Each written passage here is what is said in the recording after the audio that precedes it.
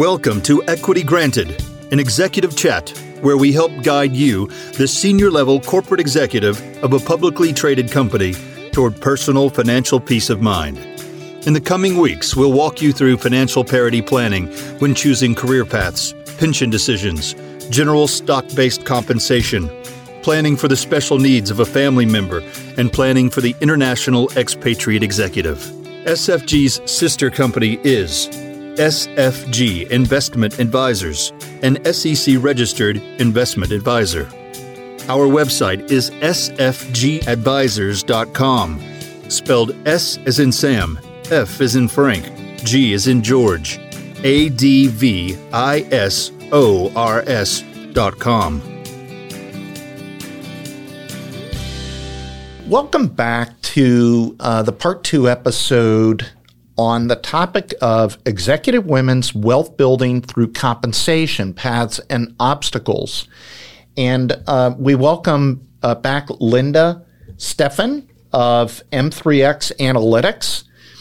So in our first episode, the first part of this episode, we did talk about the fact that saving can be very difficult for most executives apart from their stock-based compensation.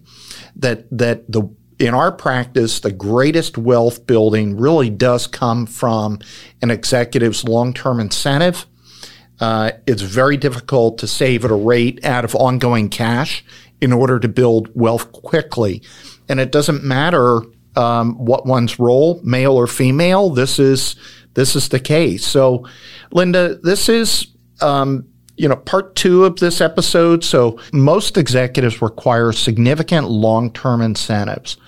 And in order to be granted meaningful equity from your employer, you, the listener, you need to climb the internal ladder or job hop or a combination of the two to reach a top executive position. You provided a narrative on why so many women start the climb and so few finish at the top where they can build substantial wealth. You concluded with advice to proactively manage progress towards building wealth through compensation. So in this segment, I would like to ask you to discuss some of the tactics to maximize compensation and wealth building during a women's ascension. So Linda, as a woman advancing in her role within an organization, where do you see the greatest opportunity for compensation increases and wealth building? We all know that with promotion and company changes, there are associated increases in annual pay opportunities, including base salary, bonus, and equity grants. I have seen significant wealth-building grants, such as sign-on grants for new hires and retention grants for valuable internal climbers. And these grants can be further magnified, structured as a mega grant.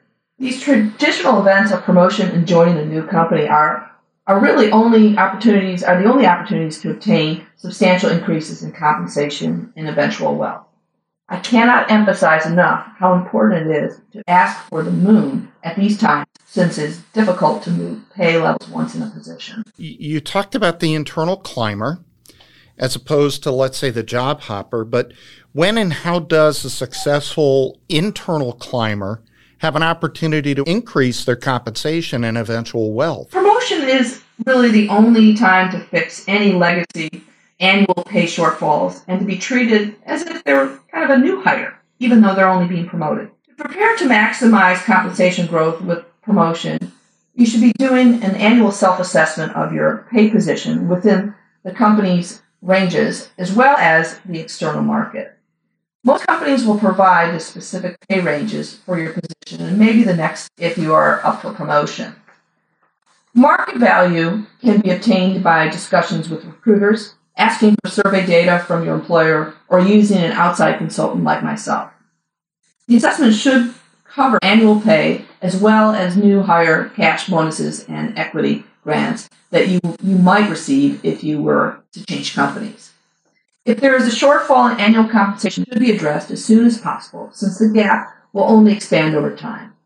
When asking for a market adjustment in pay at the time of promotion, make sure you really include that shortfall from the new position, not from your current position.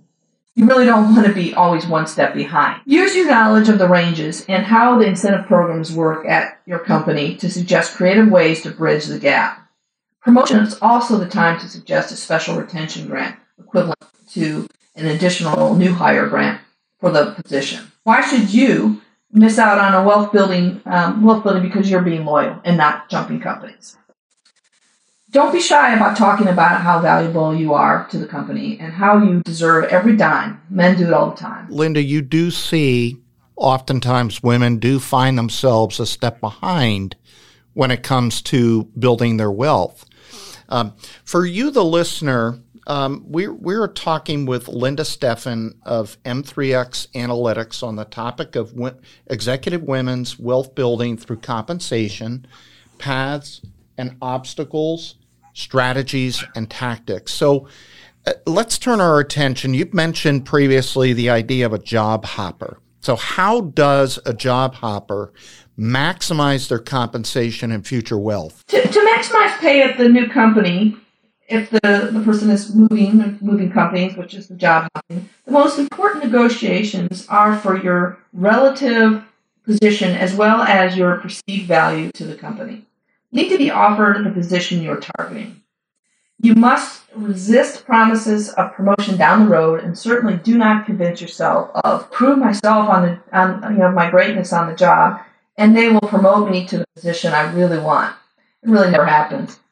Once your relative placement in the organization and external market for your talent is solidified, the bulk of the compensation negotiations is done without even mentioning money.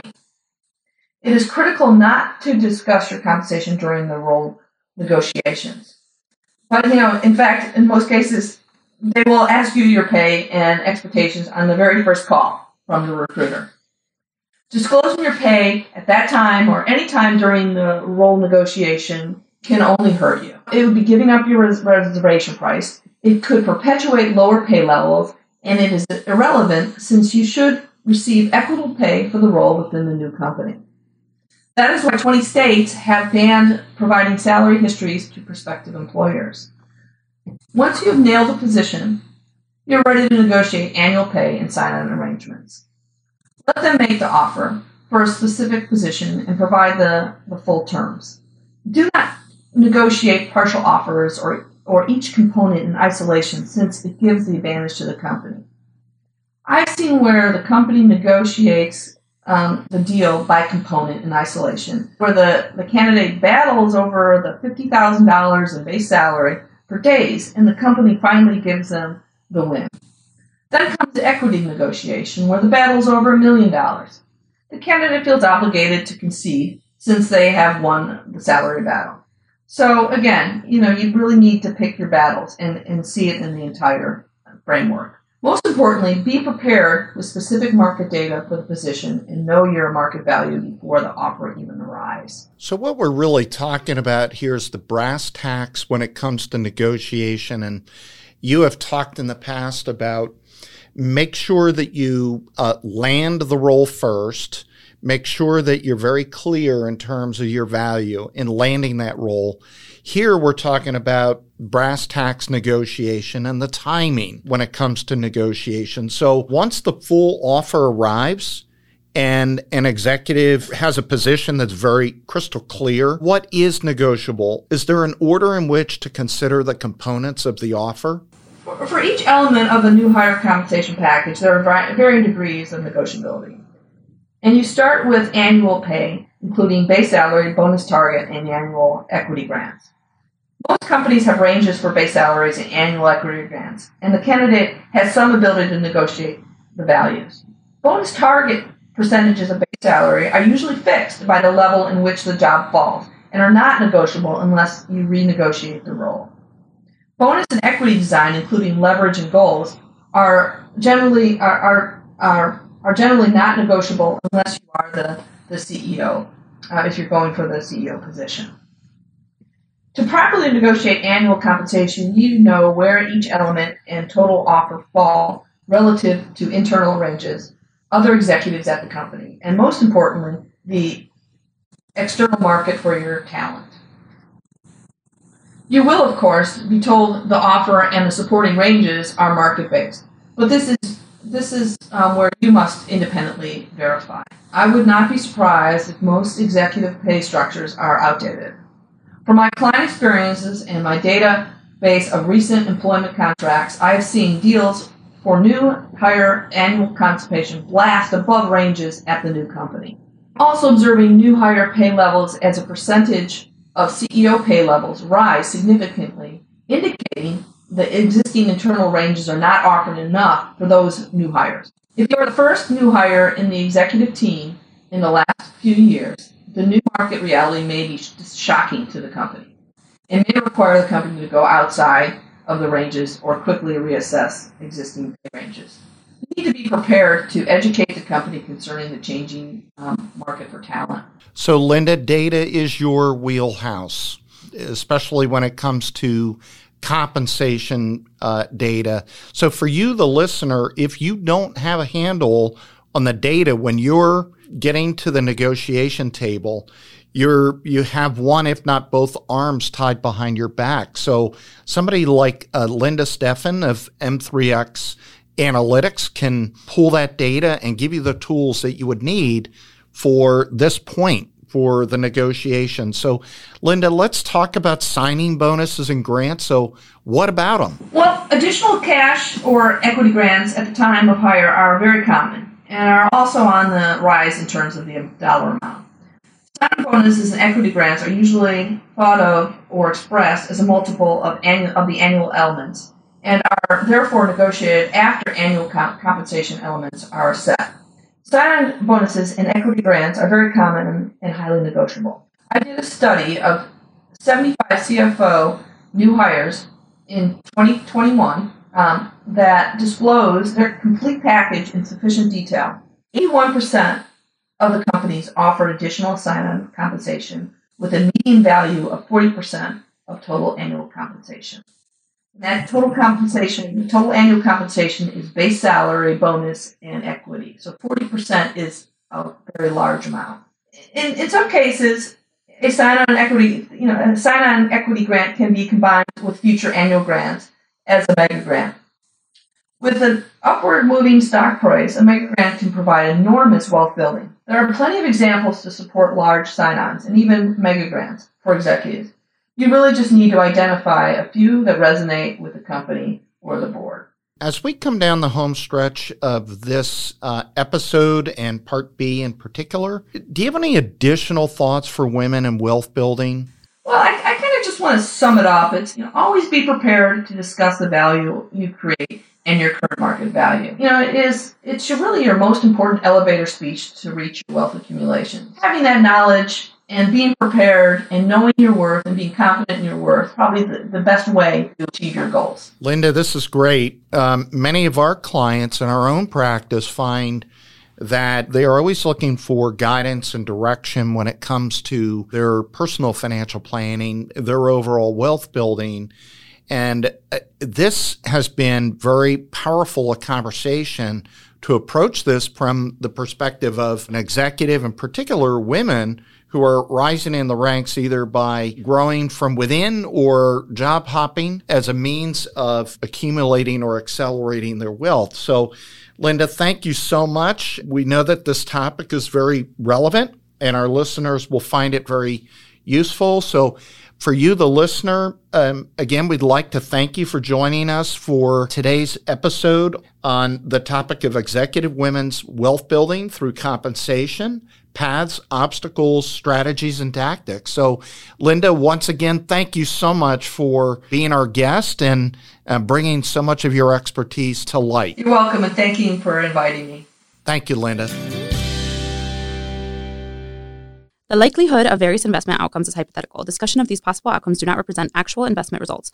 All investment strategies have the potential for profit or loss. Changes in investment strategies, contributions, or withdrawals may materially alter the performance and results of a portfolio. Different types of investments involve varying degrees of risk, and there can be no assurance that any specific investment will be suitable or profitable for a client's investment portfolio. Nothing provided herein constitutes tax advice. Individuals should seek the advice of their own tax advisor for specific information regarding tax consequences of investments. This discussion may contain forward-looking statements relating to the objectives, opportunities, and the future performance of the U.S. market generally. Forward-looking statements may be identified by the use of such words: believe, expect, anticipate, should, planned, estimated, potential, and other similar terms. Example forward-looking statements include, but are not limited to, estimates with respect to financial condition, results of operations, and success or lack of success of any particular investment strategy. All are subject to various factors included, but are not limited to, general and local economic conditions, changing levels of competition within certain industries and markets, changes in interest rates, changes in legislation or regulation, and other economic, competitive, governmental, regulatory, and technological factors affecting a portfolio's operations that could cause actual results to differ materially from projected results. Such statements are forward-looking in nature, involve a number of known and unknown risks, uncertainties, and other factors, and accordingly, actual results may differ materially from those reflected or contemplated in any forward-looking statements. Prospective investors are cautioned not to place undue reliance on any forward-looking statements or examples. None of SFG Investment Advisors, Inc., or any of its affiliates or principals, nor any other individual or entity assumes any obligation to update any forward-looking statements as a result of new information, subsequent events, or any other circumstances. All statements made herein speak only as of the date that they were made. SFG Investment Advisors, Inc. is an investment advisor in Doylestown, PA. SFG Investment Advisors, Inc. is registered with the Securities and Exchange Commission, SEC. Registration of an investment advisor does not imply any specific level of skill or training and does not constitute an endorsement of the firm by the Commission. SFG Investment Advisors, Inc. only transacts business in states in which it is properly registered or excluded or exempted from registration. A copy of SFG Investment Advisors, Inc.'s current written disclosure brochure filed with the SEC, which discusses, among other things, SFG Investment Advisors, Inc. business practices, services, and fees, is available through the SEC's website at www.advisorinfo.sec.gov.